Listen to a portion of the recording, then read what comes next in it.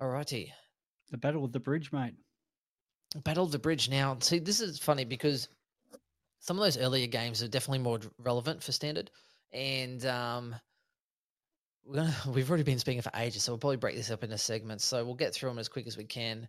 I think the later the round goes on, basically it's just some rookies and a few other bits and pieces that'll only be touched on, so it should be a bit quicker for these ones. But we'll get into it anyway. GWS and Sydney, I thought GWS fought really well. Flynn had a great game as well, just being the main ruck there. It'll be interesting to see how they go with that. Bruce probably could have definitely helped them a little bit, put a bit of hit on, do the old Willie Rioli and just try and take some people out. But for me, I was extremely impressed. Tom Green, I think, absolutely just smashed it. Extremely elite. Looks like he's actually gotten a bit bigger, playing like a mini Cripps. And I hate comparing people to other players, but just his body frame and his size was already looking to be talented, but just killed it. And then when he plays like that, surely they have to just go, right, well, you've earned the right to get that role again next week and just see if that momentum continues because he was extremely influential. The thing that I noticed out of this one, though, is that Cameron, the coach, came out saying that a couple of boys didn't take their preseason form in with them. And that was completely talking about Canelio and probably even Whitfield. Took some really good form in the preseason, just didn't actually transfer it over into an actual game. So I expect them to bounce back. But who are you really impressed with as far as, all standard relevance for GWS, Swizz? Yeah, well, I get to see them this week because that's the Sunday afternoon game. They're playing my boys at the G, so I'll have a lot more knowledge about the Giants next week. But Tommy Green, yeah, there was rumours about Richmond were chasing him, so they've got to give him the role in there. In massive breakout vibes about this kid, so I'll know a lot more watching him closely this week. Timmy Taranto, I know a few started with him and a few were on the burn list. It was on my burn list from last year. Had a little bit more of that midfield role, and the hard thing with the Giants is they've got so many. Like Kelly's gone 116. We talk about Taranto. We talk about Green. Hopper's sort of come out a little bit more this week, and Canelio. So I think it's going to be a horses for courses, different weeks, different matchups. Teams are going to lock down on different players. So they're a bit. Cameron's not as bad as Bevo, but he definitely, as you found out about Jelly last year, on any given week, he can send some player forward if they get an injury or maybe this week they'll do something different because Toby Green usually kills us. So I wouldn't be surprised if this is the week Taranto plays more forward.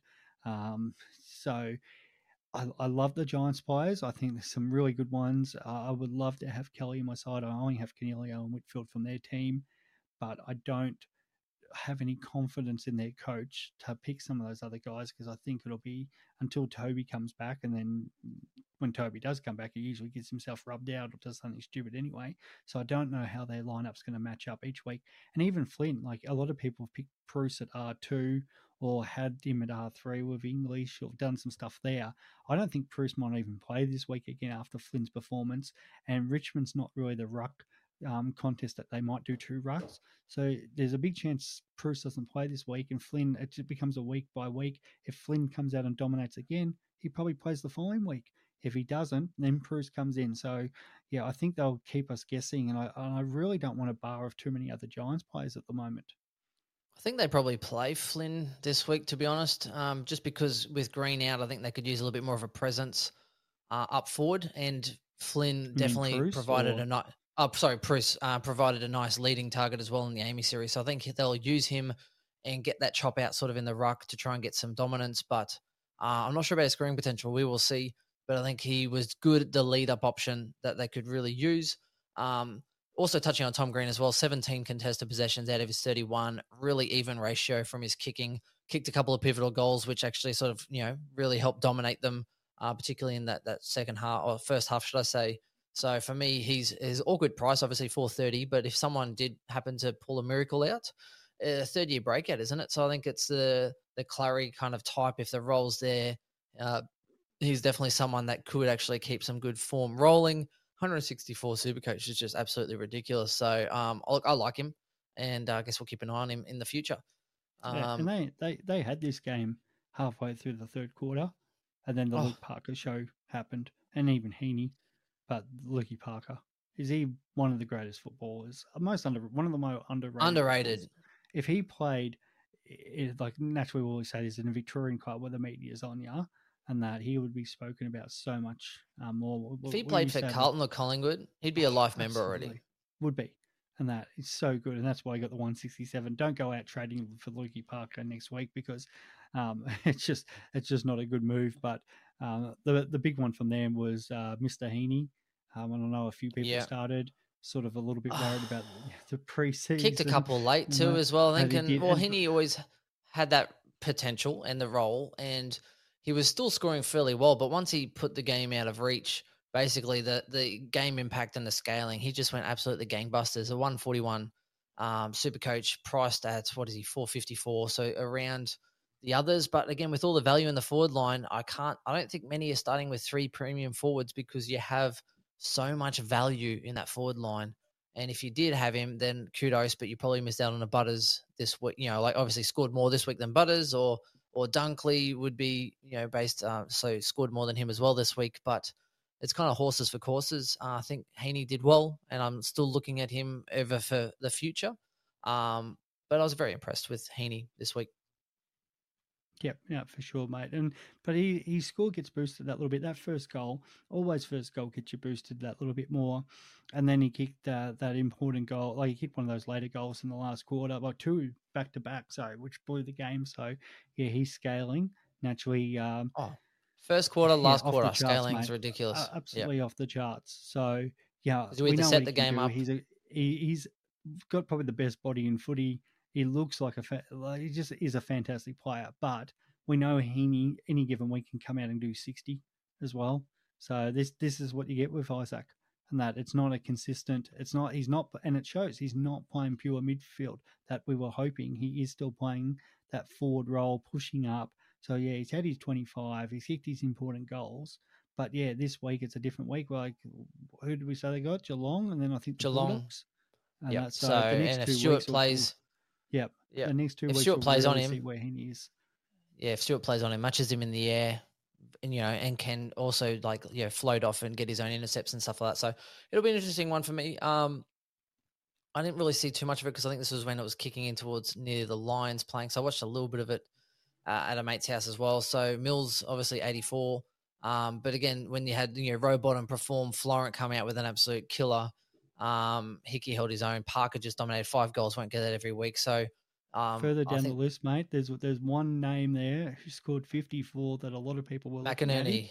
Oh yes. Yeah, you were looking too, I think, and Chris, and must admit, he hurt himself. Copped a knock as well. With Jake Lloyd out, this is McInerney's backline, and was not the case at all, mate. So, and even Campbell, like they had an opportunity there to set the world on fire, but it was actually more the Lizard doing things. Yeah, and I saw actually him pop up in a couple of teams. Yeah, shout out to Zane as well, because Zane was talking about basically, he was saying Lloyd wouldn't score as much because a lot of the ball was going through Lizard. This was seen that when Lloyd's not even there, then Lizard definitely, as far as meters gained, impact. So shout out to you, Zane, mate. Really good call there. Well on for you boys, obviously catching up.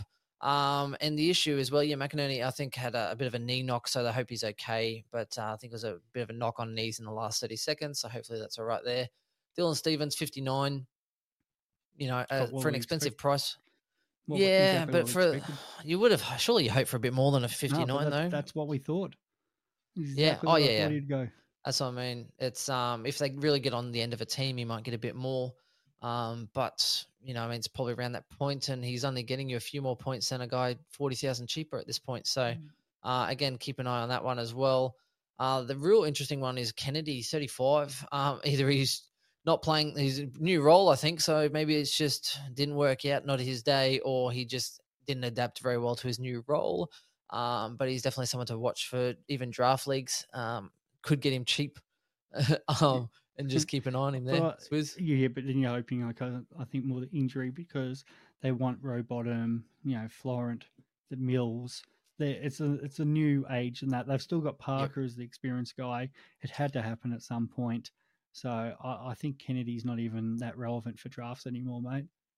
Yep, and even Warner obviously had COVID, so he'll be back in as well, and he's a Yeah. big part of that midfield. So I expect, Florent probably to get a little bit less of the pie this one around. Rowbottom will probably even play, second fiddle to Warner. Warner is just an absolute pit bull, and they thrive on players like that in their midfield. So I do rate it there. I'm just trying to say, I don't think there's much more No, that's it, relevancy mate. there. No, Look, that's it. Lockie Ash shat the It's bed, and yeah. No, that's it. Gordon going down the track, yeah, it's a mate. But forward. it's probably more as a draft thing if you can try Yeah, to it would snag be. him. But Oh, so I don't McCartan. mind We him. need to But talk about McCartan. oh Paddy yeah, no, McCartan. it's good, mate. Did Got a you see the start 70. of the game when his brother presented him his jumper? I did That see the dead footage. set, Yeah. yeah, Oh, that dead set could make you that tear up. that one with the Doherty one, probably the two best moments of the weekend, to be honest. Yeah. Well, it's just one of the things that you like to see, those comeback stories, and not enough people have the resilience these days. It's hard life sometimes, and to show that resilience and that perseverance and to keep through, those are the little nice stories in football that you hope that they're successful. 157K for Paddy McCartan. Horse actually came out saying, obviously people need to remember this is his first game of football as a defender. And Horse felt that he got better as the game went on, as did some of his other players. And I think it's just kudos to him that the more the game went on, he kind of settled into it a little bit more. And Horse was happy with how he played, as the game unfolded. So to go score a 70 there, I think is absolutely great. The more exposure he gets playing in that defensive line, I think the better he will. He actually gave away, I think, a couple of frees. So for me, I'm happy to have him on field. Getting that 70, has that swing position, basically hoping he gets through to round 6 until some of these other guys actually gets, Dacos can go into defense and then provide some of that flexibility, etc. So definitely, I think if he goes well this week, everyone should have him in their team. Otherwise, who the fuck do you have in defense? 68% of teams. So again, a very safe pick. I just fingers crossed, touch wood, that he has a good go of it, Swizz.